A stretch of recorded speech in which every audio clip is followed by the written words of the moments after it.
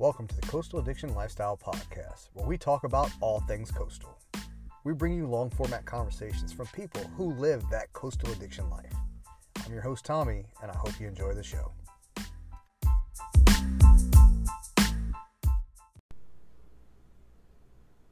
Hey tribe, we're here with Captain Glenn Austin today from Going Coastal Charters. Let me just start this off by saying, if you want to do your inshore fishing or nearshore fishing, and probably one of the best places in the state of Florida, get a hold of Captain Glenn with Going Coastal Charters and go out to Sebastian. I guarantee you're going to have a good time. Captain, man, thanks for being here today. I appreciate it, Tommy. I appreciate you having me, man. So we actually went fishing with you the other day, and T landed that juvenile Goliath. Grouper, yep. Yeah. Unfortunately, we didn't find any big redfish. With this cold water temps, you never know what's going to happen. So we gave it a good try and ended up getting the Jewfish for him. Yeah, it was our day. It was the day we chose, and that's what the weather gave us. So we just rolled with it. But I have seen prior to that and just after that, looks like you were finding some big old reds out there. Yeah, it seems like every other day, man, I'm getting on some big ones. It's you get 4 or 5 or 6 or whatever one day, and then the next couple of days it might be a little slower, and then they'll come back in and feed again. A lot of it depends on the moon and the tide. Yeah, well, I guess I selected a bad day. You never know. You never know. It could start off slow and turn out to be a banner day. So we just gave it our all and ended up with the grouper. Well, it was a good day. T was happy. He's told all of his friends about it, so he was super excited. You do more than just charter fish. You also build boats. You have 2 of your own. Like, you dabble in a little bit of everything. Well, I grew up Melbourne Beach, so I was a block from the ocean, 2 blocks from the river. So I grew up surfing, fishing, working on boats my whole life. So what I do now, I work for Bombardier Corporation for 21 years. So I did R&D on Sea-Doo watercraft and a lot of their jet boats when they were being developed. And then I got on the marketing side, and then they bought Johnson Evinrude in 2001. So I switched over to that side of the business and got into more of the fishing aspect and worked on outboards and promoting the saltwater fishing tournaments and stuff. So that kind of gave me a link to working with some boat companies. So I worked with a few boat companies, helping them design layouts. And now I also sell some boats made out of Texas shoalwater boats. So we get some custom boats built, bring them over, put them together how the customer wants them, and send them on their way and let them enjoy it. We're going to start you a YouTube channel with you building these boats. Shoot, man, there's not enough time in the day. We'll just add it into your daily schedule of like just 20 add hours. another 12 hours in there. So I'll work 20 hours a day instead. That's cool. So we talked to you about picking us up at the Sebastian South Ramp. Is that kind of common, or? Most of my customers will drive around the mainland side. So I grew up Melbourne Beach, born and raised over there. I live in Palm Bay now. Swore I'd never live in Palm Bay, but we've got a nice a nice neighborhood and nice little community here, and it was affordable. And so we moved over there. So what I do is I just trailer over to the Sebastian Yacht Club. It gives me easy access to the inlet, the Sebastian River, the lagoon from Grant, Palm Bay, all the way down through Vero. So I'll either typically I'll launch at the Yacht Club, otherwise we'll launch up at Christensen's and Grant. We're going to fish mostly north for the day. That's cool. So I've seen tarpon fishing, I've seen red fishing, snook, I've seen you doing a little bit offshore. How do your seasons roll? Like, how do you determine where you're going to go besides the client saying, I just want to catch fish? Well, that's a very good question, and that's something that a lot of guys focus on, just fishing the inlet. And if you focus on just fishing the inlet, you're missing out on a lot, because there's a lot of opportunity here. Like I said, spring, let me back up a little bit. Fall, winter, and spring, we spend a lot of time in the lagoon. If we can get outside, depending on weather, because we always can't get outside. That day we went and caught bait, it was pretty darn rough. So if we can get outside, we'll fish outside or in the inlet. But there's a lot of days where you can't even get in the inlet and fish. A, it's too rough. B, the current's too much. So you've got to have a backup plan B, plan C, maybe even a plan D. So you got to be able to fish in the lagoon, and that's why we do it. We fish anywhere from Palm Bay all the way down into Vero Beach and the lagoon, then we get back up to the Sebastian River. So if the wind's howling out of the straight north or straight south, it's hard to even fish the lagoon. So you're stuck in the inlet on the back side of the inlet where it's calm to try and stay out of the wind, or you're back in the Sebastian River. There's only a few places you can get out of the wind if you got straight north or straight south. There are a few coves and a few bays, but you're pretty relegated. So again, that's why we kind of try to fish around the Sebastian area, because you got more opportunity. So fall, winter, spring, we'll fish the lagoon mostly. As soon as we can spend more time outside, we're out along the beach tarpon fishing most of the summer. I've seen you with some big tarpon in there. How'd that go this year? Fantastic year. The last 3 years have been really, really good. I've kind of focused on it about 3 years ago to get away from that inlet scene, because the inlet gets crowded. More and more boaters are here, so the inlet gets crowded. So we'll go run the beaches and tarpon fish, or we'll go offshore. We did a lot of offshore this summer too. During the Lake Atlantic days? During the Lake Atlantic days, yep. And then we even had some days where we tarpon fished in the morning, ran offshore later in the morning. Oh, cool. So, I mean, you can kind of mix it up. It's hard to do that unless the bite's really good, where you know you can go down, pick up a few big fish, and run offshore and get something to eat. But we do have some nearshore reefs that are only, 8-10 miles offshore. It's not bad to run to when it's, like you said, Lake Atlantic. Yeah. So you go put some time in on the beach. If A, it's a good bite, you get a couple fish quick in the morning, run offshore, or B, it's a slow bite, and you say, hey, let's change it up, let's run offshore, you can do that. So you said there's a couple of reefs 8-10 miles offshore. What are you primarily targeting out there? How deep's the water out there? When I say the 8-10 mile stuff, most of it's 60 foot. Okay. So there's even a couple, if you run all the way into the Atlantic, they're only 4 or 5 miles off the beach. But so like I said, if we run up the beach and the bite's hot and we want to go change up, we can just dart up offshore. Or if we run up the beach and there's nothing going on, all right, let's go hit some reefs near shore. And that's what we'll go do, hit those reefs in 60 foot. And you get everything from snapper, big mangroves to cobia. Sometimes we run into dolphin, king mackerel, triggerfish, a good variety of stuff. Just that close to shore. Yeah, it's not far away. I mean, a lot of times the bigger congregations of the snapper and the bigger muttons, most of them are out in that 90-foot area. But we get quite a few big mangroves there in that 60-foot area. That's cool. A lot of people don't think about that. They think they got to go offshore fishing. They got to go out 20, 30, 40 miles. There's somebody who came down from the Carolinas who's used to running, a good 60, 70 miles offshore in a day. And most of the offshore guys here will do that. They'll hit that 90-foot ledge out there, 18 miles out, depending if they go north or south or where they are. Mm-hmm. They'll go right out to that ledge and they'll fish those ledges and work around there.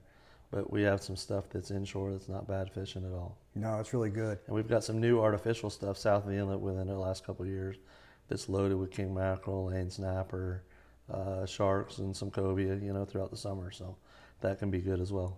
Speaking of sharks, what brings probably for you the biggest smile on a lot of the anglers that you take out on their face? What is that?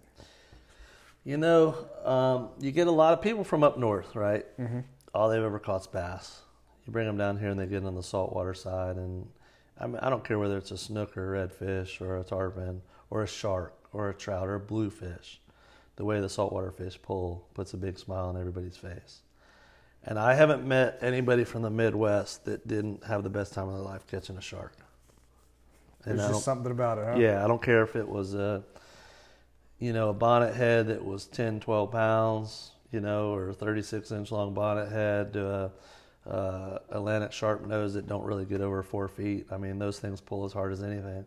Or a big black tip, man. The big black tips are a lot of fun. We try to spend a lot of time in the fall and the spring chasing the black tips, because they're going to feed in along the beaches along with the Spanish mackerel and the bluefish and the jacks. So when the jacks and all those fish are eating on the beach, the black tips will come in and feed on them. So we'll go in there and either live bait, or the best thing to do is throw poppers at them. Watching a black tip shark annihilate a popper is one of the funnest things I've ever done. Now that's got to be cool to get on video. Yeah, and I've got some video. We actually did a video with Black Tip H. It was a year and a half ago, and it was an awesome video. Watching those, he drone shot at some of those black tips jumping on poppers, and they would follow those poppers all the way back to the boat, literally from, let's say you made a 40-yard cast, they're all the way back 10 feet off the boat eating that popper at the side of the boat, because they're swiping at it, missing it, a million times. Oh, wow. It's really, really cool. That is going to be some cool footage. So- I might have to drag a drone out and go do this. Oh yeah, the drone gets some really killer footage, and I'll be honest with you, and I hate to tell people this too much, but we actually were able to find the schools of sharks with a drone. So throw the drone up in the air and run it down the beach and find the schools, and that's where we could focus on fishing. And as the boat traffic would run by, believe it or not, sharks are very spooky. As the boat traffic would run through, those schools of sharks, we're talking schools of hundreds and hundreds of black tips. We're not talking 5 or 10 black tips. Wow. Those schools of black tips would just take off, and they would be afraid of the boats and leave.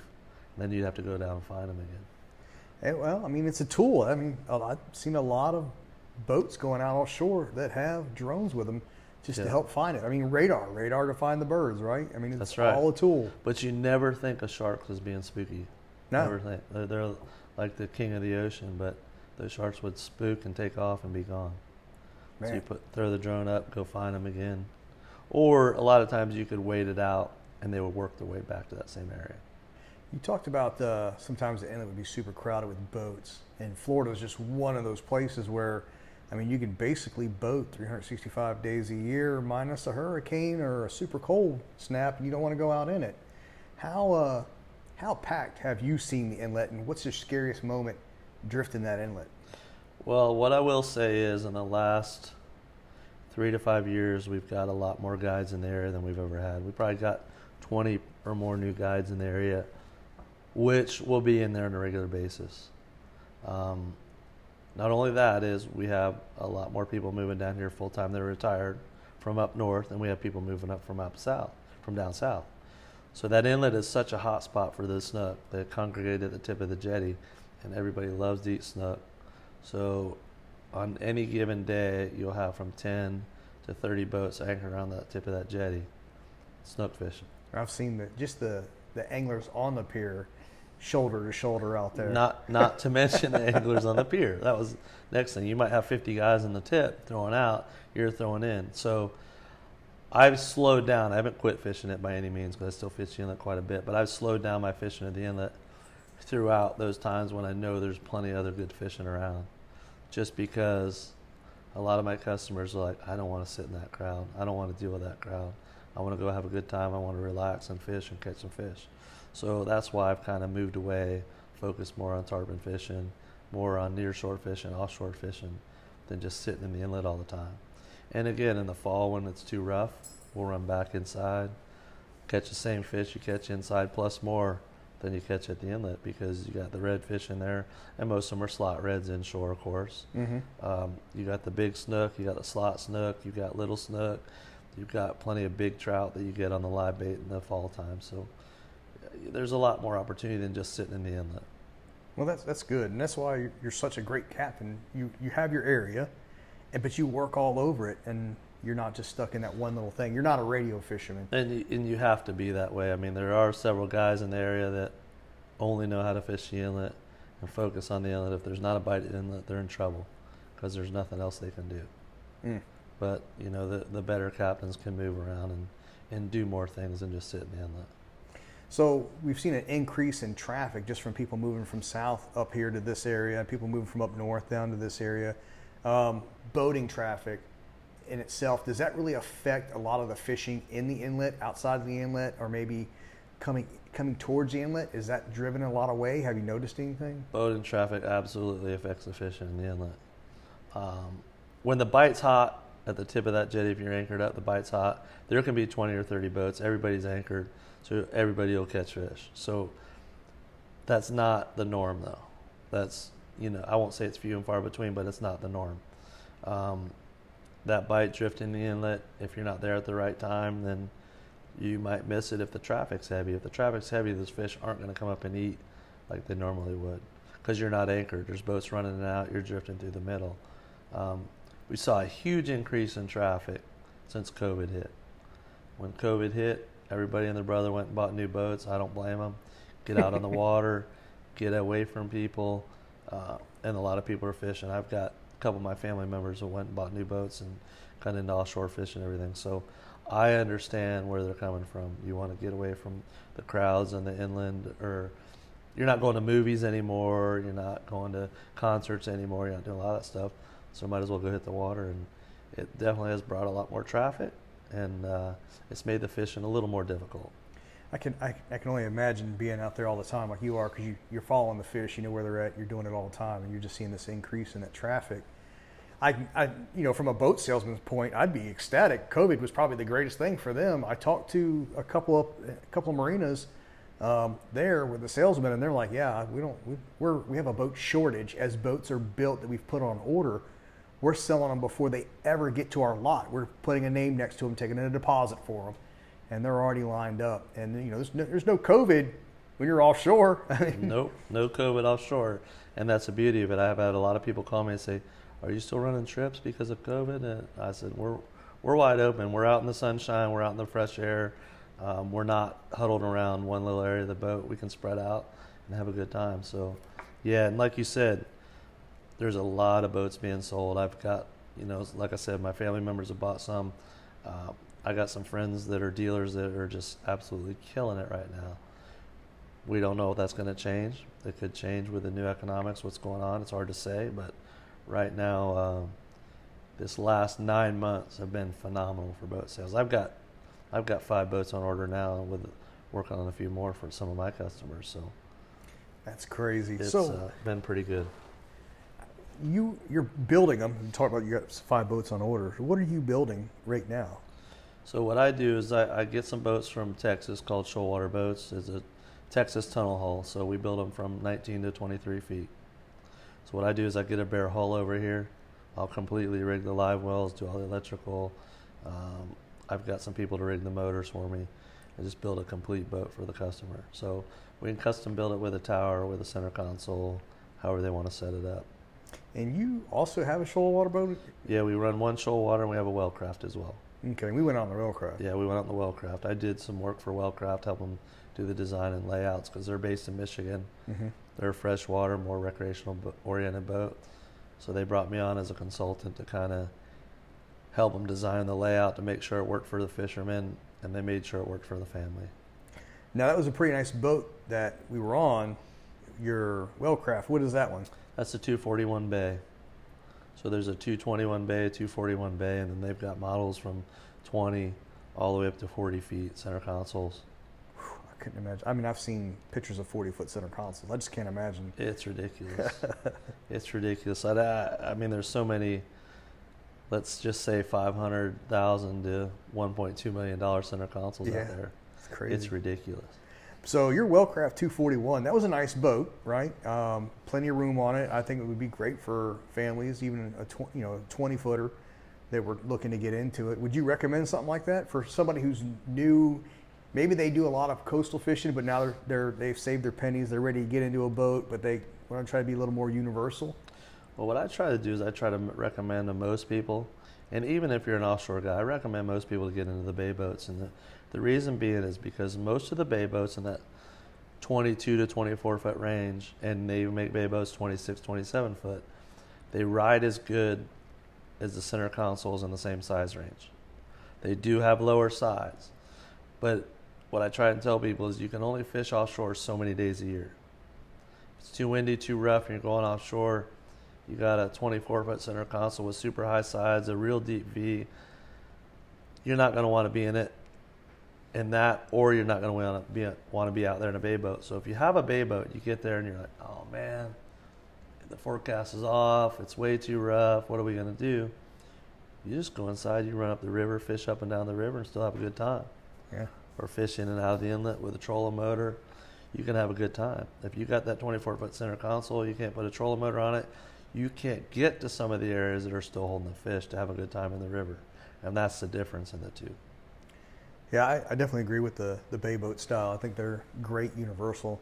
I've seen them become even more and more family oriented here lately. Absolutely. With cushions up front for sitting, and you can get that whole boat cushion, front, back, sides. I mean, they've got all kinds of packages, and all the manufacturers are going that way. Yeah. So all of them, and like I said, it's just too versatile, and they ride just as good as the center console. So, and there's more storage, to be honest with you. So, you've got that front flat deck, and you got a rear deck, and the live well space and the storage space is better than most center consoles. Now, the downside is they're a little more money than some of the center consoles, and the reason being is all that storage space, when they have to build more hatches, build more wells inside, it adds a lot of money. So some of the bay boats are more expensive than center consoles from the same manufacturer. But the versatility, and maybe some of the reason the bay boat's a little more expensive is because people are putting power poles on them, they're putting trolling motors on them, and that adds a lot of money too. And big old motors on them bay boats. Yep, everybody wants to go fast. Yeah, nobody's running around with a 125, 150 on the back of them. They're all 300s, 350s. Yeah, they're all putting it in there. Heck, CV makes one a 27-footer with twin 200s on it on a bay boat. That's ridiculous. That is crazy. It's a tank. So your shoal water boat that you have, what are you running there, and how's that set up? That's a 23-foot boat. It's got a tower on it. That boat will actually run in 4 inches of water on plane for a long ways. It'll float in about 8 inches. So now the downside is I don't push pole it because it's not really a poling boat. So you can't run a trolling motor in anything under 16 inches of water. But what you can do is if you need to get over a bar, you drift over a bar or run slow over a bar with the outboard, or whether it'll get you to places that you can't get in a lot of boats. So how much fishing have you done on that shoal water now that you have it here? I've fished the shoal water pretty solid for 9 years. I get a new one every year. So actually, no, 11 years, I'm sorry. So I fished it pretty solid for about 11 years. It rides very, very well. It's got an 8-foot 8-inch beam on it. So nice. There's a ton of fishing room on it. Super stable, and I can get, like I said, get to most places I can't get to in the Wellcraft. But it's a different boat. I mean, they both have pluses and minuses. I love the shoal water. I can run a smaller motor on it to go the same speed. I don't have to have a big heavy motor. Downside is it doesn't like a real heavy head chop. So if I'm running the beach and it's windy and kicks up, it doesn't like that. But most flats boats or bay boats don't like it. Yeah. Speaking of flats boats, I went out on the Miss Cape Canaveral when I was probably about 15 years old at the time with my dad. And it was Lake Atlantic at the time, and we were probably maybe 4 miles off out of the port, and there was a flats boat with a kicker motor on the back of it, and this dude's just cruising along. And I remember thinking to myself, that is the bravest SOB I've ever met in my life, because that thing wasn't but 14 foot if it was a foot to begin with. I've seen some guys in 16-foot Carolina skiffs out at the Bethel Shoals, which is 18 miles from the inlet. I actually have some friends that have taken 16-foot flats boats over the Bahamas. Wow. From West Palm. That is a run. I bet you they got a lot of extra fuel with them. Well, it's only 58 miles from West Palm, so it's not a bad run. They can probably run that on one tank, but they better not get into some bad seas. Any at all. Because they can eat up their fuel supply pretty quick. Man. Oof. What is your daily operation with your guide service here? So you get up here, you run over, you put in, you took us out to go catch bait. You had a little bit left on there. So how do you plan out a day for somebody when you get a charter? A lot of it depends on the time of the year, bait availability. Both my son and I run the charter, so depending on who's doing it. He likes to fish completely different than I do. He loves to fish offshore. He wants to put most of his time out there. I like fishing inshore, near shore. I love fishing offshore, but it's a much longer day and it's a lot more work. I have a lot of steady customers. I've been doing it for 11 years now. My son's only been doing it for a little over 2. So a lot of my customers want to come back and do some of the same things they've done in the past. So we'll go out in the morning. If we can't catch bait, we know there's not bait around and we can buy it, we'll go buy it. We want to make it easier for everybody. Mm-hmm.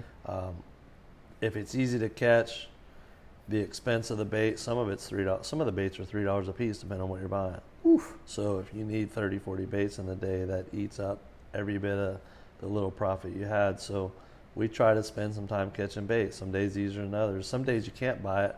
Some days it's super hard to catch, but we'll go put in that time to catch the bait and use that depending on what we're doing.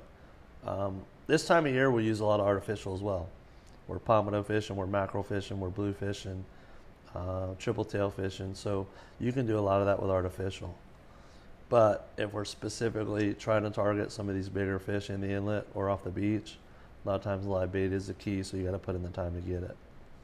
So we'll launch, take the people to get it. If we're using pilchers or something easy to net, there's some by the ramp, we'll just throw them right by the ramp, be done, be gone. We usually have a pretty good handle on where the bait is from, because we're out, 4 to 5 days a week normally, sometimes 7 days a week. So you get in a routine, you know where the bait's at, and you try and hit those same areas where it's at. That's good then. I mean, that's part of being that captain who's out there all the time. Yeah, I mean, we do. I was doing about 250 trips a year. Wow. The last year or two with COVID, I've slowed down probably to 200 trips, ish, maybe a little more. I've slowed down to 200 trips, and then I build boats on the side. Yeah, there's no no free time, that's for sure. I work harder for less money than I did when I was in the corporate world, that's for sure. Speaking of corporate world, with Bombardier, you got in with them and you were helping doing some development. So tell us a little bit about what you did with them. Like, what was your job with Bombardier? Well, I was pretty much fresh out of high school. I worked for my dad doing some plastic fabrication out in West Melbourne, and he got slow, told me, hey, why don't you go find something else and keep these guys that are married with kids working. I'm like, okay. I was 19 at the time, so Bombardier had just moved down here from Canada because they had a place they could test their Sea-Doos year-round. They hired me as a test rider and found out that I could do machine work and mechanical work, so they brought me inside, and not only did I test ride, but I built fabricated parts for prototypes and tested all the prototypes, did a lot of the testing with them, and introduced the product in late 87 for the 88 model year. You literally, at the age of 19, probably got the best job for anybody who lives that coastal life, is a test rider for jet skis. Yeah, growing up surfing and fishing, then getting on the Sea-Doos, and I spent most of my days at Monster Hole at the inlet, jumping waves and surfing waves, and from then on, I never surfed that much anymore because I'd ride the Sea-Doos out there and I'd surf Monster Hole, we did some pretty insane stuff on them back in the day, that's for sure, because they were super light, super nimble, and a lot of fun. That's all part of testing, right? That's right. That's Break right. it. Yep. Yeah. Oh, we broke some at the inlet. Had to get towed in, and went out in a tropical storm one time. It was blowing 45 miles an hour with 12 footers, and wasn't the smartest thing to do. But we had one Sea-Doo and one chase boat, and we took it out the inlet. And I remember going over those waves, going out the inlet, and just going over the peaks of those. They were probably 12 to 15 foot going out the inlet. And a Sea-Doo is the safest thing in the world out there, or any watercraft, because you can fall off, get back on, you can roll over, get back up and go. Going over the top of those waves, it felt like it was just going to blow you completely over backwards. And at that point, we had some common sense, turned around, headed back in, because with no chase, the chase boat wasn't getting out there. It wasn't going to make it. So with only one person on the Sea-Doo, you turn around, got your butt back inside. That was just one of the crazy, we did all kinds of crazy things that probably shouldn't encourage people to do, but we were testing. We've all done that, right? Yeah.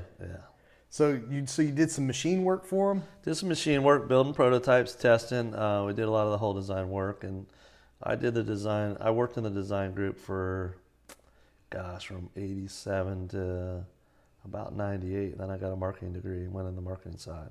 And how did marketing treat you?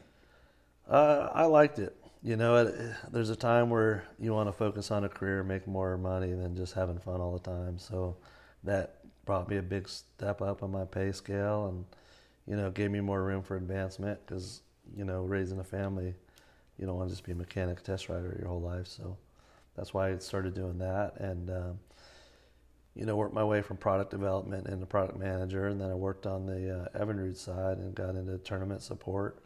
I ran a team of 4 guys that ran around the country with Evinrude working on the saltwater tournaments. So we covered all the SK Kingfish tournaments, all the ESPN Redfish tournaments, and IFA Redfish tournaments, and we had 4 guys that ran around the country that if a guy had an Evinrude and his engine blew up, we'd put a power head on it overnight so they could fish the next day. So you guys were the Evinrude mechs at the tournaments for Correct. Evinrude sponsored Correct. teams. Correct. So I had 1, 2, 3, 4, about 8 teams that I ran their sponsorship contracts, giving them product, making sure they had what they needed to go fish. So, and then supported a bunch of guys, and that's kind of how I got into guiding, because I met a lot of guides doing that. Became real good friends with them, and thought, shoot, man, if I ever change careers, maybe I'll just become a guide and have a good time being a guide. So that's kind of what led me into guide and working with all those tournament teams and guide. Because like I said, I grew up fishing. I grew up on the water. I was a block from the ocean, 2 blocks from the river. When I was 4 or 5 years old, I'd walk down to the beach with my mom, surf fish, go surfing, skimboarding. Me and my brothers would get on our bicycles right up to Melbourne Beach Pier. We didn't care if we were catching snapper or blowfish or sailor's choice or trout or whatever. We just wanted to fish. So Sailor's choice. I haven't heard that word in a while. No, well, that's what we called them. Yeah. That's what we always called them. And I heard somebody else calling that the other day. I'm like, man, I haven't heard that in a long time. But no, we catch whatever. I mean, hey, as a kid, 6, 8 years old, you didn't care what you caught. No. It's not like it is today where everybody has to catch a snook or a big redfish. And that's why I love taking kids out, because kids just want to catch fish. Yeah. They don't care what they're catching. They want to go have a good time. But when they catch that big fish, or they catch that big redfish, or catch that Goliath grouper, or catch that snook or whatever, they're even more excited. Or sharks. They're even more excited. Oh, yeah. T's already said he wants to go back out and he wants to catch a shark. And I said, we'll just catch whatever we catch, buddy. And he's like, ah. No, I'm catching a shark. Yeah. No, those sharks are a lot of fun, man. I did catching sharks, like I told you, and catch them on top water. I even got a picture I'll show you a little later. I was down in West Palm with Blacktip H, again, doing some filming, catching bonita and sandbar sharks and everything. And we have the sharks so fired up because we catch the bonita, and as we pull them up to the boat, you'd pull them away from the sharks and pull them away from the sharks, and the sharks would get in a frenzy. And we actually had one grab onto the side of the boat. Well, first of all, it grabbed onto the trolling motor and started thrashing around on the trolling motor. I was mad. Broke the prop on the trolling motor. Then he goes around a couple minutes later, grabs a hold of the back of the outboard, grabs a prop on the outboard. And shaking, the whole motor's shaking back and forth the outboard. I'm like, whoa. And then probably about 10 minutes later, he had them so fired up, frenzied, they actually bit onto the side of the boat, grabbed a hold of the side of the boat. Wow. And I've had it on my Instagram. It's a pretty cool picture, but about an 8-foot sandbar shark just clamped on the side of the boat, because shoal water's only got gunnels that are about probably 8 inches off the water. So it's easy for them to come in. Man, that had to be a fun time. That was neat. But the bad thing was I got a little upset because I had the boat sold and I was supposed to deliver it at the end of that week. And now you gotta go told repairs. him I don't want to repair any gel coat. Oh. But the guy he had fishing with us gave me a pretty hefty gratuity, so covered any damages. Well, that is cool, man. So back in your Bombardier test days, you went over and you started working all these tournament teams. Did you do any tournaments? Do you do any tournaments now? I did. I did a few IFA tournaments, some IFA redfish tournaments with a few of my friends. I did some extreme redfish tournaments, and we did pretty good. I did 4 or 5 SK Kingfish tournaments. We actually won Key West tournament one year with my friend Andre Moore. That was pretty cool. Ended up getting a 55-pound king and a 36-pound king the next day. So we ended up with winning the professional division and the regional division. And that was the last SK tournament that paid good money, 2009. Oh, man. I think we ended up with 40 grand cash and a 23 contender to sell. And a boat out of it. Yep. Nice. Yep. But I wasn't going to fish that tournament. I told Andre, look, man, I just got laid off. I'm starting a guide business. I need to save my money. He's like, man, just come on, drive down to Key West. He goes, I cover everything. I just need you to help me fish. I need you on the boat. I'm like, man, I don't really want to go.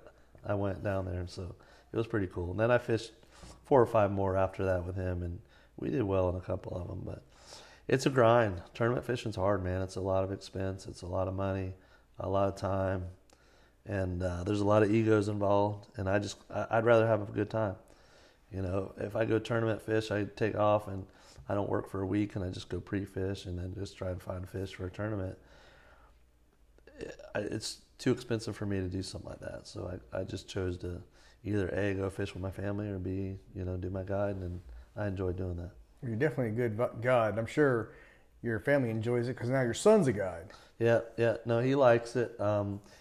He gets a little frustrated more than I do with it. He wants, he's got the ego too, just like every fisherman. But if he has a rough day, man, it really bothers him. And it should. It bothers all of us. But you got to take that to the next step, kick that behind you, and go out and have another day, make it a good day.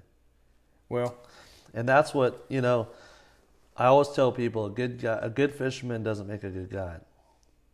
I see people out there all the time that are great fishermen that catch a heck out of fish, and then they become a guide, and then they hate fishing anymore. And you got to be able to entertain clients, because you're not catching the whole time. Not every trip. Some trips, they're gangbusters. I've had trips where you go out there and every bait in the water you catch a big fish. But you got to be able to entertain people, be able to adapt to their style of fishing and your style of fishing, kind of mend those together so that you both can be successful. Because if you see a guy doing the complete wrong thing all the time and you just yell at him, oh, you're doing it wrong, you can't do it like that, you got to do it this way. So you got to kind of adapt those styles and be able to work with them in a way that you guys can communicate and both understand what needs to be done to make the fishing happen. A lot of guys can't do that. I get so many people on board that say, well, you're not going to yell at us, are you? I said, no, I'm not going to yell at you. Why am I going to yell at you? It's like, we're here to have a good time, man. Who you been guiding with that they yell at you? Well, there's a lot of guides out there, even locally. There's a lot of guides that will sit there and yell at people. Damn it, you're not supposed to do that. I told you. I've heard guides yell at their customers, scream at their customers. I'm like, wow. But so a good fisherman doesn't make a good guide. You got to be able to communicate. You got to be able to entertain. You got to be able to put them on fish. Just because you can catch fish doesn't mean they're going to catch them. So you've got to help them and teach them the best way to catch them that works with how you're fishing. Yeah, how to drift. If that makes sense. How to drift the inlet. There's rocks on the bottom. How to feel that tap, tap, tap. Bring it up. Yeah. How to keep the baits alive. I mean, there's so many things. Don't set the hook. Just so many things you got to do to be able to make it work. And again, I spend a lot of my time teaching people how to cast, because like I said, I don't always use live bait. I like to use the artificial. I love fishing artificial. And I'll have people come and say, well, I don't really know how to. We really want to use live bait. And I said, look, I'll work with you. We'll get the artificials down. And they're like, man, I'm so glad you worked with us. I love fishing with artificial now. Yeah. Some days you catch more with artificial than you do live bait. Not all the time, but some days you do. And that's for everything. Now, that's not fishing at just the inlet. That's fishing a lot of other places too. Because primarily the inlet in the daytime, that's primarily live bait fishery. Nighttime is a whole different ballgame. You go in there with plugs, go in there with bucktails, and that can be an artificial fishery. But daytime, it's primarily live bait. But the lagoon can be primarily artificial. The beach can be a lot of artificial. When we're tarpon fishing in the summertime, I'd say 40% of our tarpon come on artificial over live bait. Really? So we're throwing a mix of both. We'll have some baits out. We'll throw live baits. We'll throw some artificial. So you've got to be able to find something that works for you and adapt your customers to be able to fish the way you do, so that you're all successful. I think I like artificial. I like live bait too. I'll just walk down to the beach with a spoon, good old spoon and treble hook on the back, and I'll fish the heck out of that. I mean, I hate when I lose them, but There's probably more fish caught on a spoon than most other lures out there. Yeah, and it's not high speed at all. I mean, no, it's just go out there, cast it and retrieve it slow, and that spoon does all the work for you. Yeah, I enjoy it. My other favorite thing to do though is try to hit my inshore home run or slam. I love getting around like the Spoil Islands or around the sandbars just inside the inlet. And then it seems like trout are easy to pick up. Blues are typically easy to pick up, but trying to find the reds or the snook sometimes, once they come inside that river, it's always been a challenge for me. How do you deal with that once they come in the river? Are you guys live baiting it, popping cork? Location. Yeah. Really, for the redfish. We don't have a lot of schooling redfish anymore like we used to. All our habitat's gone, all the grass flats are gone, so you don't find a lot of schooling redfish in the lagoon. So it's picking away at the mangrove shorelines. That's really what it's about. That's a lot of time. It's a lot of time, and we do that more in the spring and the fall than any other time. Because you've got the mullet run in the fall. And we haven't had a good mullet run in 5 years. I hear a lot of people talking about, mullet run's full swing. We haven't had a good one in 5 years. This year was better than it has been the last few years, but it wasn't a full-on mullet run. From my experience from growing up and my guiding experience, 5-6 years ago, we had some fantastic mullet runs, but they've been slow. And it's a combination of A, habitat, B, hurricanes, and then the red tide we had a couple of years ago. Red tide, yeah. It killed a lot of mullet.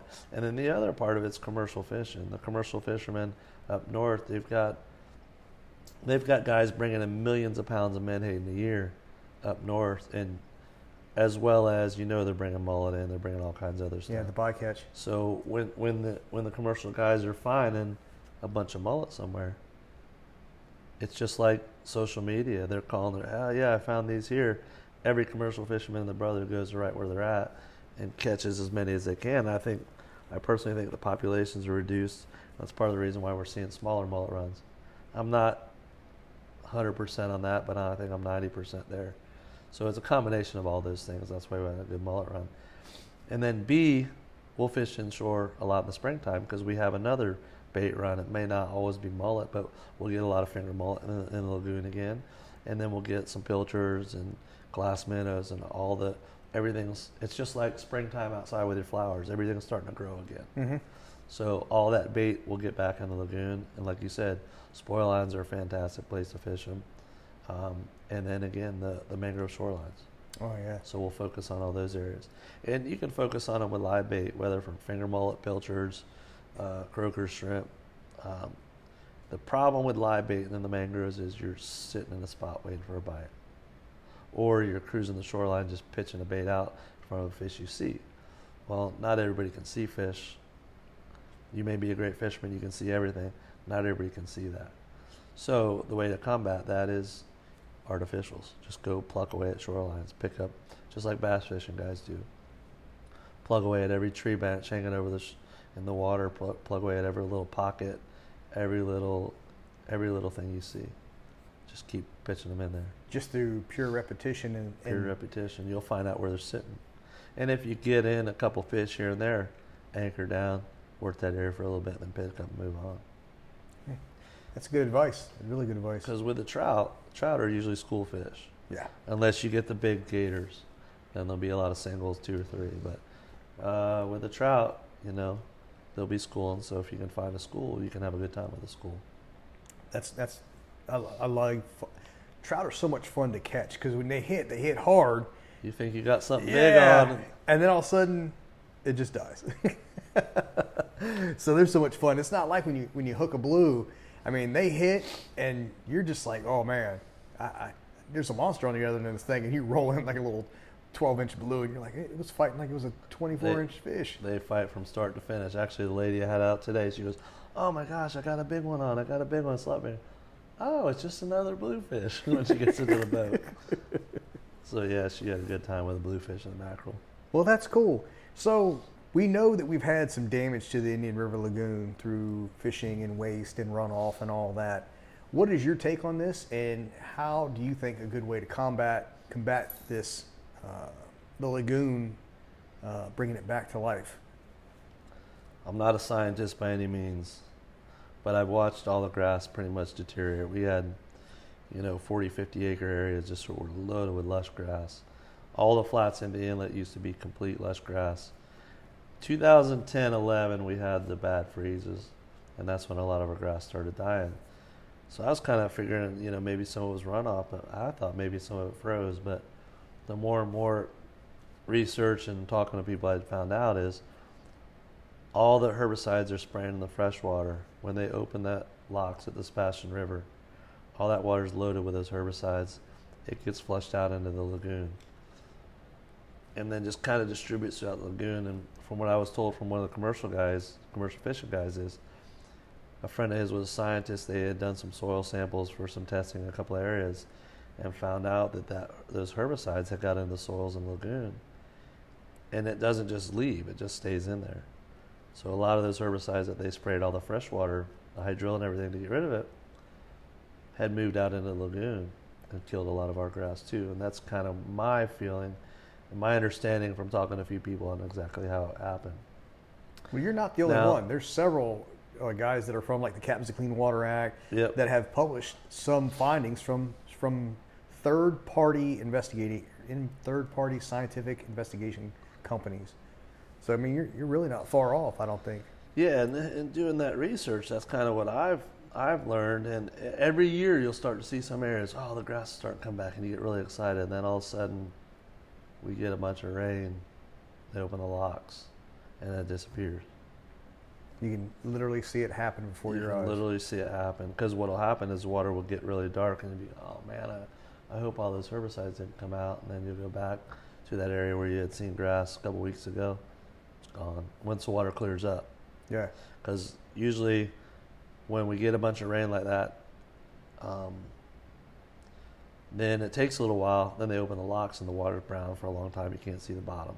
It may be brown for a couple of weeks, maybe brown for a month and a half. Then once it clears up again, all the grass is dead. And if you think about how this year went, we didn't have much rain all summer long. We didn't really get much rain until the fall. The lagoon was clear all the way up past Indo Galley. Yeah. Water was crystal clear. I mean, my friend lives up by Melbourne Causeway in the river. Crystal clear, nice green water. Then all of a sudden we got all the rain that fall and everything got dark, algae, killed a lot of stuff up there. Yeah. So, what is your take on oyster beds being installed to help filter the water? I think I read a recent study where it seems like the little test bed they did in Melbourne Beach, as a matter of fact, somewhere there, seems like it's clearing up from samples. I think that there's no way it's going to hurt. When I was a kid, like I said, back in the day when growing up, 6, 8 years old, we also had a little sailboat. Me and my brothers could wheel it down to the river, throw it in the water. It was only 8 feet long. Had a little aluminum trailer. We'd carry it down by hand, throw it in the water, go sail. We could pull up on a sandbar and bring home 100 clams in a day easily, just picking them up with our feet. Then the commercial clammers cleared the whole lagoon out back in the early 90s, late 80s, early 90s. Once Long Island Sound was depleted, a lot of the commercial fishermen from up there moved down here, joined our commercial fishermen. They raked the whole lagoon. You couldn't find a clam anywhere. Mm. And theoretically, the theory is, and from what I understand, I'm not a scientist again, but a clam will filter 24 gallons of water a day, or 50 gallons of water a day, one of those two. Mm-hmm. You take out millions and millions of clams out of the water, there's no more filtration Giant system filtration here. system gone. The other thing that filters, like runoff, when they have runoff areas that have a lot of grass from where the runoff goes into the lagoon, that grass before the lagoon will filter all the water that goes into the lagoon. So I think that would help quite a bit. If you look at what Tampa Bay has done, Tampa Bay back in the, I want to say 80s, lost all their seagrass in all of Tampa Bay. Yeah. And they had a huge program where they did a lot of replanting, regrowth, and they brought all of it back. It can be done.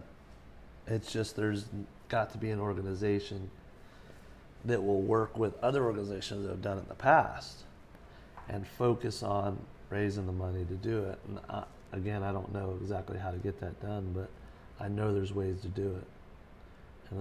And working with some of the organizations, to have them work with other organizations that have already done it would be the way to get it to come back.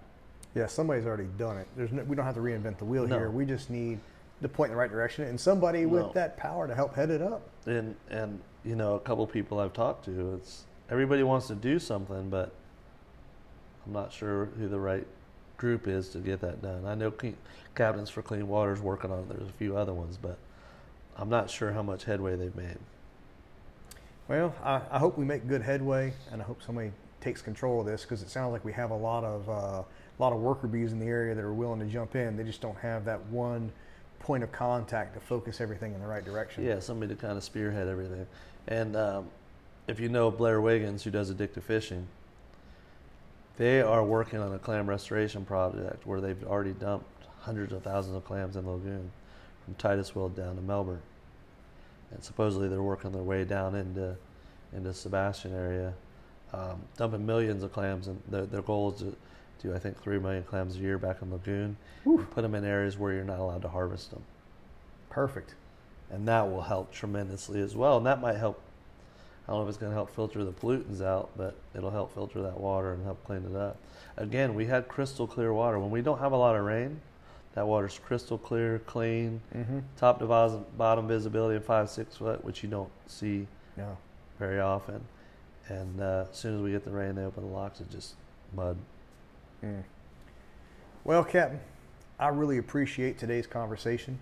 And how can everybody on the Coastal Addiction Podcast find you? Well, I appreciate you having me. Thank you very much. Hopefully you find it insightful what we talked about today. But if they need to reach me, they can get me at 321-863-8085, or they can get us on goingcoastalcharters.com. And we also have a Facebook page. My son Jesse, he's got Captain Jesse Austin on Instagram, and I'm Captain Glenn Austin on Instagram. So we're on a couple social medias there. That's awesome. Hey guys, so if you're having a hard time on social media or surfing the web trying to find Captain Glenn Austin with Going Coastal Charters, go ahead and head on over to coastaladdiction.com and go to our partners page, and you'll see a little link down there, and it'll be for Captain Glenn, take you right to his website, and you'll be able to find him and go out and have a good time fishing with him in the lagoon or offshore, or maybe even with his son doing some offshore fishing. What's the best time of year for fishing with you out here in the Sebastian Inlet area? June through August. June through August? Yep, that's our tarpon fishing offshore time. There's your tip, everyone. June through August. Call Captain Glenn. Get in, book it now. Appreciate it. Thank you, guys. Hey guys, if you're looking to continue to feed that coastal addiction lifestyle, then head on over to the Coastal Estate team. Carolyn and Kelly do an amazing job helping you find the perfect home or helping you sell your home. See, not all agents are created equal, and the Coastal Estate team proves that day after day with the hard work and dedication. But don't take my word for it. Head on over to lifebythebeach.com and get a hold of Carolyn, or you can go to kellysoldit.com, that's Kellie, soldit.com, and see what they can do for you. Thanks for listening to the Coastal Addiction Lifestyle Podcast. If you like today's topic or any of our other topics, please like and subscribe. You can head on over to our website at www.coastaladdiction.com. You can also check us out on social media, Instagram, coastal_addiction, Facebook, Coastal Addicted, or head over to YouTube at Coastal Addiction. Until next time, mahala.